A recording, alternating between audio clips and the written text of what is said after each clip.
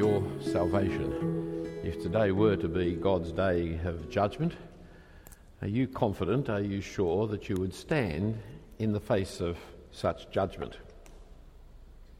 Last week when we looked at Zephaniah 1, we saw what I would call the internal warning against Judah. That is, not internal, privately internal, but internal in terms of the nation Judah, God's own nation. God gave to Zephaniah this warning that was internal to Judah because it was a warning to them about their idolatry, about their syncretism, mixing religions together, about their carelessness about the things of God, warning them of God's judgment that was going to come upon them because of these reasons. And he foretold the day of the Lord in chapter 1 and verse 8 of the Lord's sacrifice on that day, and then in verse 10 again on that day, and then in verse 14 of the great day of the Lord is near. It's a day of wrath is that day, verse 15, a day of distress, anguish, a day of ruin and devastation, a day of darkness and gloom, a day of cloudness and thick darkness, a day of trumpet blast and battle cry.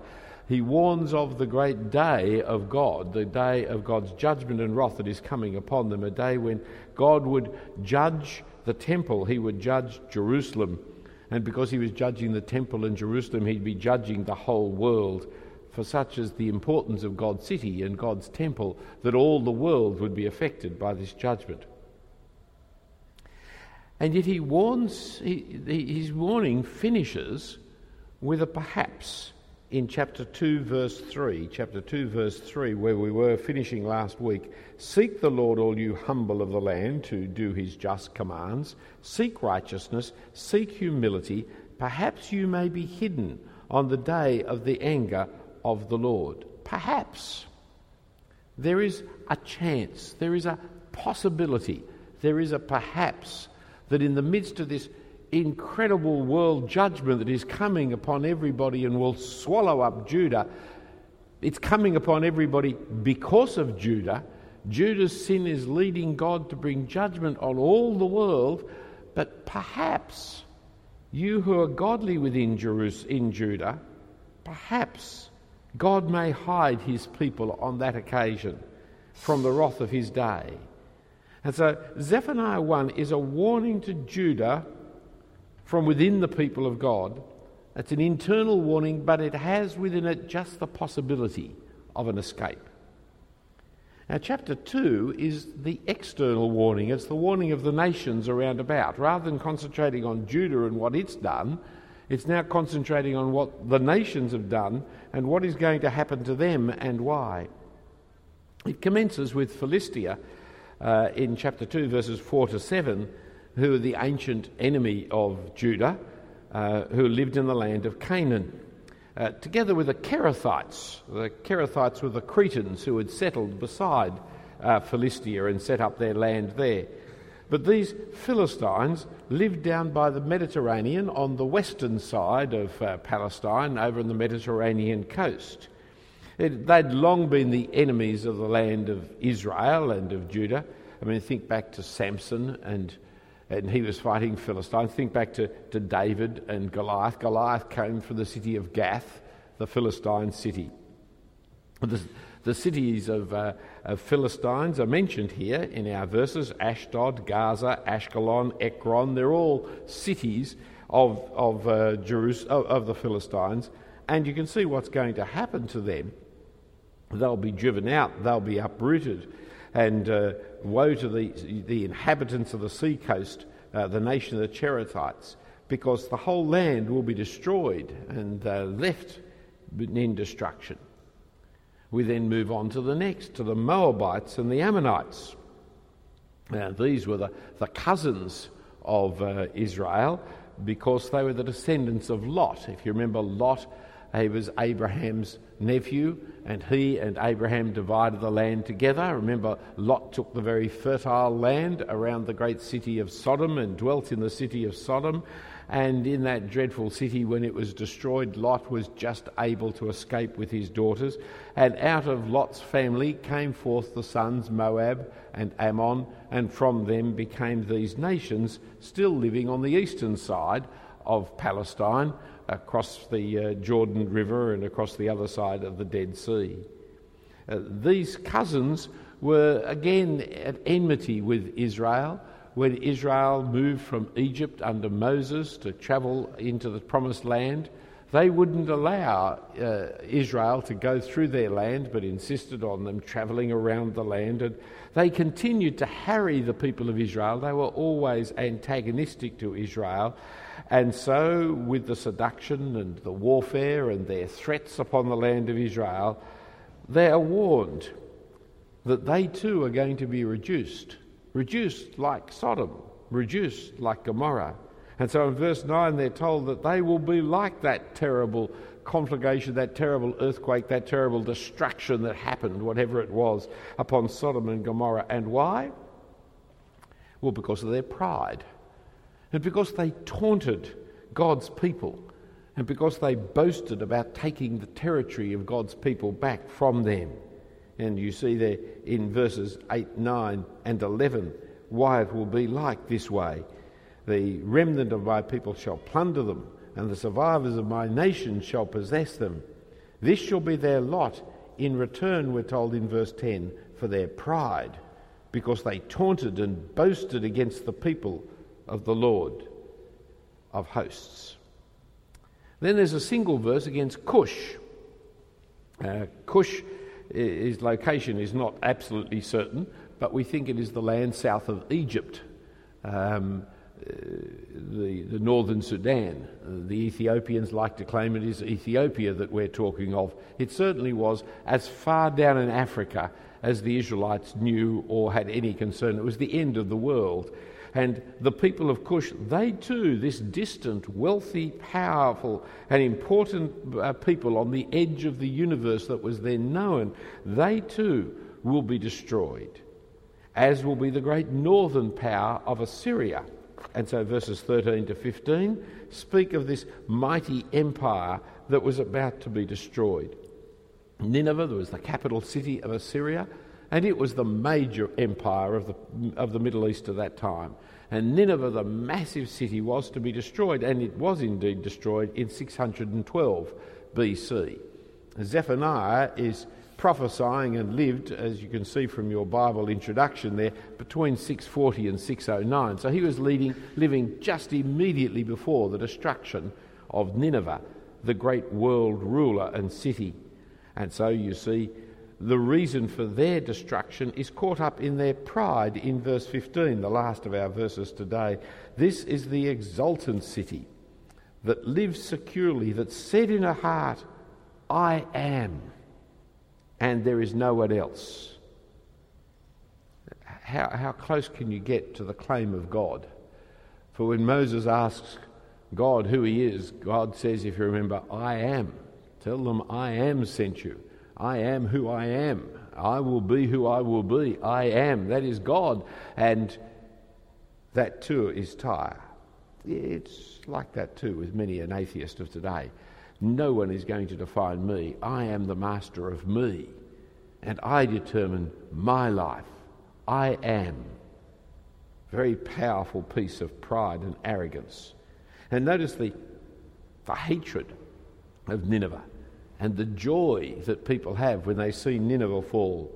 What a desolation she has become, a lair for the wild beasts. Everyone who passes by her hisses and shakes his fist. Again, when you see emperors, unpleasant emperors, people that people hate, destroyed, there is great joy in the destruction. The terrible pictures of Mussolini, that fairly awful Italian tyrant of the Second World War, who was captured and killed, executed publicly, and there is fun and joy that is had in the picture of this man, or the joy that people had when Saddam Hussein was killed, or the joy that broke out in America when Bin Laden was killed earlier this year. When Nineveh falls, no one mourns, because Nineveh has been ruling with an iron fist for a long period of time. And people rejoiced to see Nineveh destroyed. And there is Nineveh in the I've forgotten when the date is of that, but the 20th century, there is Nineveh, just like that's being described here. It's just a field. But at the time of Nineveh's greatness, the time when Zephaniah is speaking, it was the largest, greatest city in the world. And there it is but a nothing, open fields. But in all this destruction and ruin, there is the promised remnant of Judah. The nations outside are going to tumble. Those nearby like Philistia and Moab and Ammon, those far away like Cush and Nineveh, they're all going to be destroyed under the power of the Almighty God in his judgment. But little Judah, who has caused this judgment to come upon the world, because judgment starts with the temple of God and with the people of God and with the city of God and spreads out to the rest of the world. The little bit of Judah, there are the promises of a remnant. There will be deliverance for Judah. In the sea of destruction and judgment, somebody is to be saved like Noah was in the time of the great judgment of the flood. And because Judah's hope lies in the nation's destructions, for in the nation's destructions Judah will be somehow spared. And so we read of the house of Judah in chapter 2 verse 7, back to verse 7.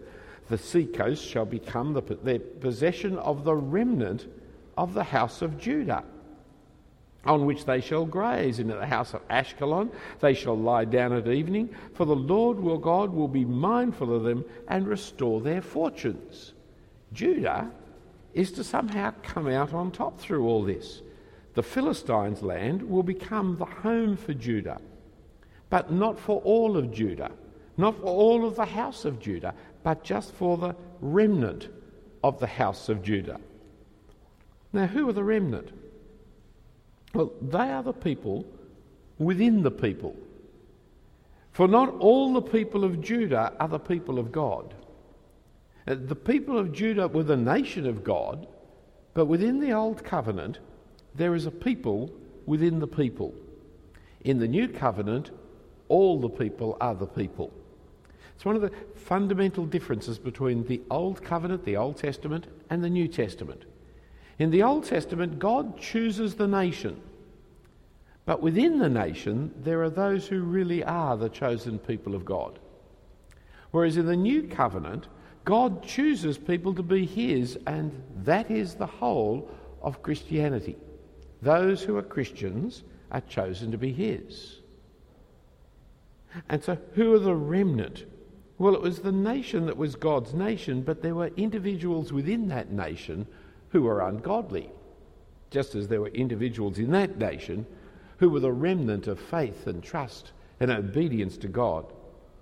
And so these are the people whom God saves. It's a concept that runs through the Old Testament. Let me show it to you elsewhere. In Genesis chapter 45, we read, God sent before me you to preserve for you a remnant on earth, and to keep alive for you many survivors. Here is the story of Joseph. Here is the story of God choosing to rescue a remnant amongst the peoples. Or in Hezekiah's day in 2 Kings, when God is destroying all in front with the great king Sennacherib the Assyrian, and wipes out the 10 northern tribes of Israel, we read of Hezekiah. It may be that the Lord your God heard all the words of Rabshakeh, who was a very rude man saying nasty things about God and the king, whom his master the king of Assyria has sent to mock the living God, and will rebuke the words that the Lord your God has heard. And therefore lift up your prayer for the remnant that is left, says the prophet to the king. And later in the same chapter we read, and the surviving remnant of the house of Judah shall again take root downward, and bear fruit upward.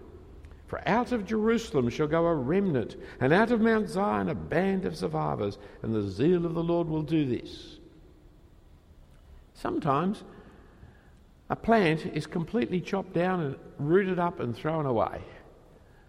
But sometimes plants are pruned, and out of the pruning comes greater growth. God is going to destroy Assyria, never to rise again. He's going to destroy the Philistines, never to rise again. But he's going to prune Judah. And out of this pruning will come, from the remnant growth that is there, new life that will be abundant, that will be full. And so here in Zephaniah, we see in verse 3 and verse 7 this idea of the remnant of some people who may survive. And that's what they're called. They're survivors. In chapter 2, verse 9, the remnant of my people shall plunder them, and the survivors of my nation shall possess them. Through all the judgment that's coming upon the nations and the turmoil that is going to happen in this worldwide confrontation, there will be survivors amongst Judah, and they shall possess the land. It's like the psalmist says, it's the meek who shall inherit the land. It's not the powerful, it's not the mighty, it's not the strong, it's the meek. Remember, meek doesn't mean weak. Meek means those who are humble. You can be very strong and be meek at the same time. You can be very weak and be the opposite of meek at the same time, proud and arrogant. Meek means humble. It's the humble who will inherit the land. It's the ones to whom God gives the land who will inherit the land. And that is his remnant, the small group of survivors. And all this is because the nations are to be destroyed.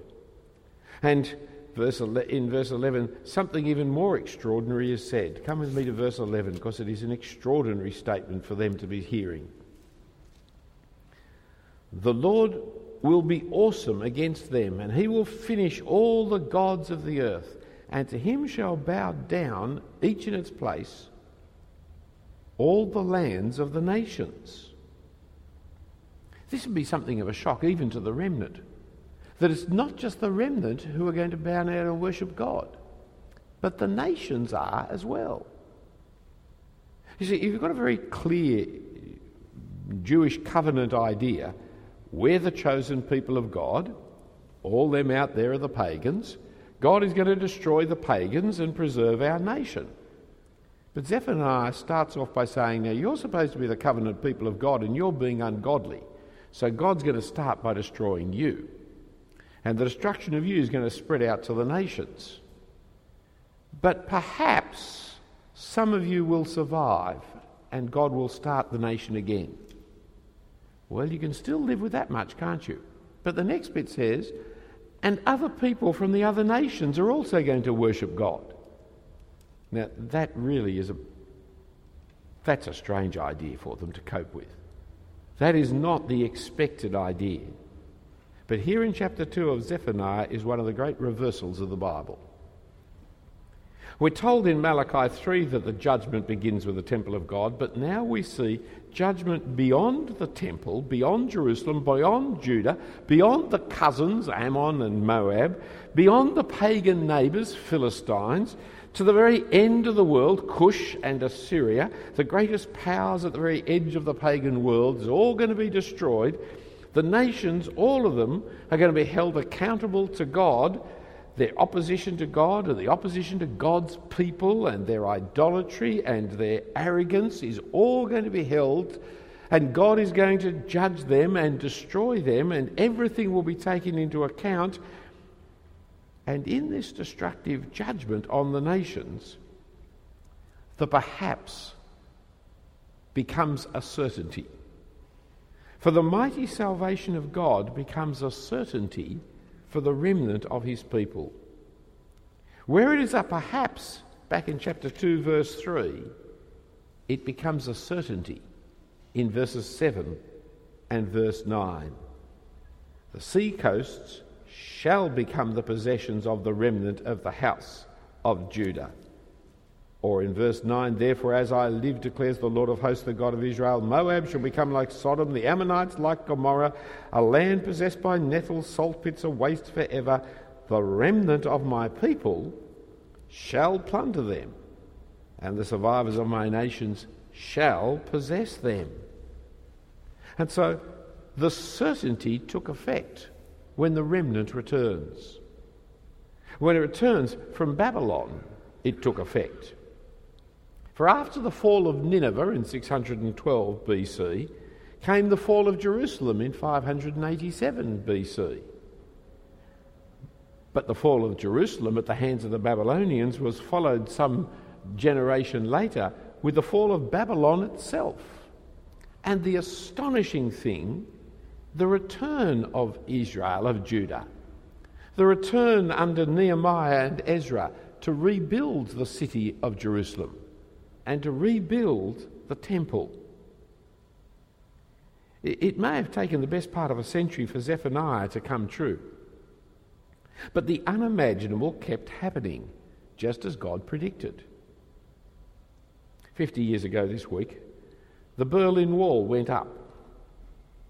It's hard to imagine now, but frankly, when it was up, we never thought it would come down, did we?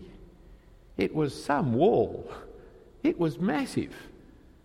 And it didn't look like it would ever come down. And the Eastern Bloc was powerful and as strong as to contend against the Western Bloc. They got into space before we did.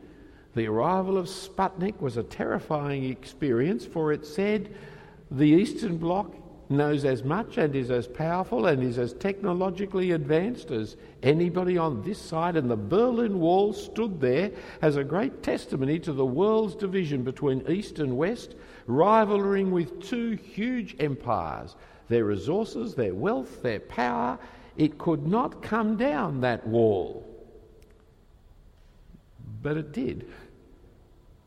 And it did virtually overnight, didn't it? It all happened in a week or so. The people just took it down. It was an astonishingly quick thing to happen. And so, who would have imagined that Nineveh would collapse? That Ammon, that Moab, the Philistines would be defeated? And who could possibly imagine that Judah was going to survive? It's all unimaginable what is being said here, except Zephaniah said it would happen. And within 100 years of Zephaniah, it did happen. These nations had gone, and Judah had come back and was replanted and was growing again. It's one of the great marvels of history that the non-Christian world actually finds hard to explain, namely the continued existence of the Jews. They were never powerful, and they've always been persecuted. And yet, you've never met a Moabite, have you? And you don't come across Ammonites, do you? But it doesn't matter which part of the world you go to today, you'll come across Jews. That's an extraordinary thing. The people of Nineveh, the people of Cush, nothing. But the people of Judah have continued for 2,500 years after this was written. This was the group that God said a remnant would come back and would rebuild and would re-establish. Still, not everything is as you would expect it from Zephaniah 2. For the fortunes were not restored to Judah, as in verse 7, and the nations were not plundered, as in verse 9. Indeed, the remnant house of Judah was just that. It was a remnant, tiny, puny, weak, impoverished, defeated little third-rate power, just hanging on to possession of the land by the collaboration of the invaders and oppressors who ruled over them, the Greeks and the Ptolemies and the Seleucids and the Romans. But then came Jesus, when all Israel is reduced to a tiny remnant, and ultimately the remnant is reduced to one man. And that one man was the one obedient son of Judah, the one obedient son of God hanging on a cross. When the one true Jew who brought before the judgment of God, dying as the Passover lamb, when the one true Jew comes to the fulfillment of all the Old Testament, the enemies of God's people are finally defeated. The enemies of evil and of death and of Satan. And the people of God are finally saved. But when the people of God are finally saved, what a people of God it turns out to be. For they were drawn from all the nations. More than just the remnant of Israel, as were converted, for example, on the day of Pentecost, 5,000 of them, or the remnant of the people of Judah. There were people from all nations and to the ends of the world, to nations that were unimaginable to first century Christian preachers like Australia.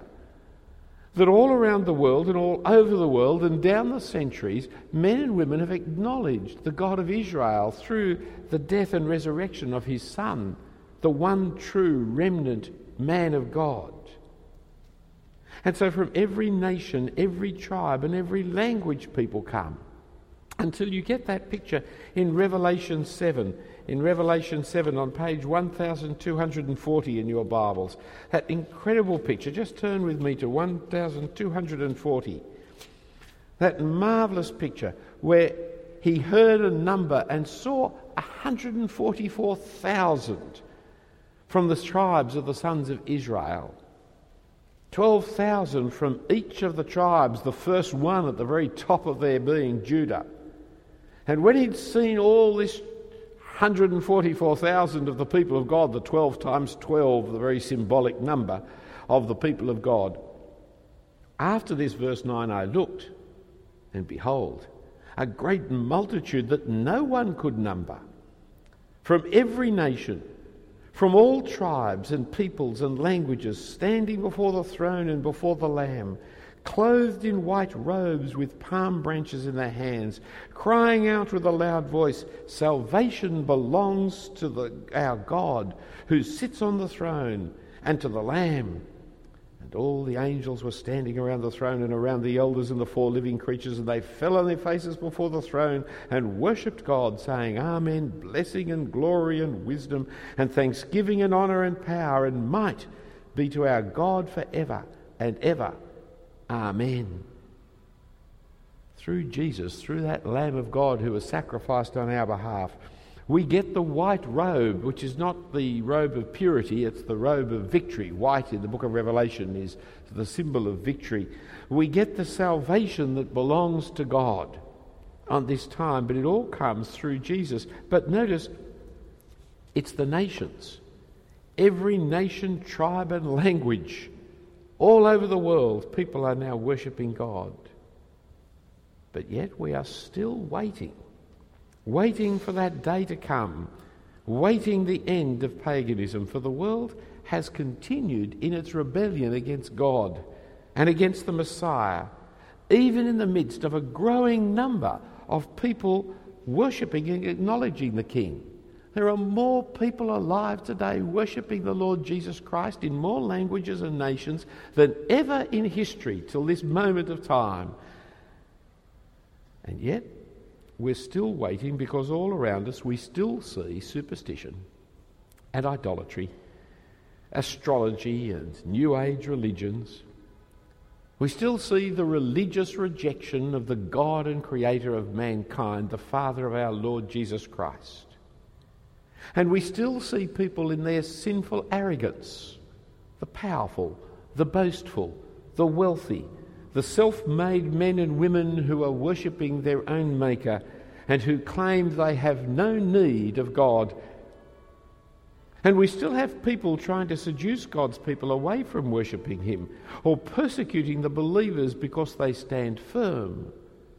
And we still have God's people being persecuted around the world and God's remnant having to stand firm. But now, our position is different, because now, knowing the certainties of who is saved and why, we're not living in the perhaps we will be saved. God's plan and God's victory gives us the assurance of our salvation. We don't live under perhaps that God will save us and hide us and have mercy upon us. We live under the certainty of God saving us, because he has already done so in the death and resurrection of his Son. He's already paid the penalty for the sins of the world and risen and started his judgment. For we've seen God fulfill his promises to Judah, The nations were destroyed, Judah was rescued, saved and preserved, but more. We've seen God fulfill his promises in a greater and more spectacular way in the death and resurrection of Jesus. And so we know the penalty for sin has been paid for. We know the judgment of the world has commenced, and we know that all who have their faith in the Lord Jesus Christ will be forgiven and will be pardoned when that great final day of judgment comes and all evil is done away with. Let's pray. Heavenly Father, we thank and praise you for the death and resurrection of Jesus and the fact that we can know of a certainty of our salvation or of our damnation. And we do pray, Father, that each one of us here in this room today and each of our families might know of a certainty that salvation, that rescue that Jesus has won, that we might be freed from the condemnation and wrath and judgment of the world, that we might know with confidence your kindness and mercy to us. And we pray it in Jesus' name. Amen.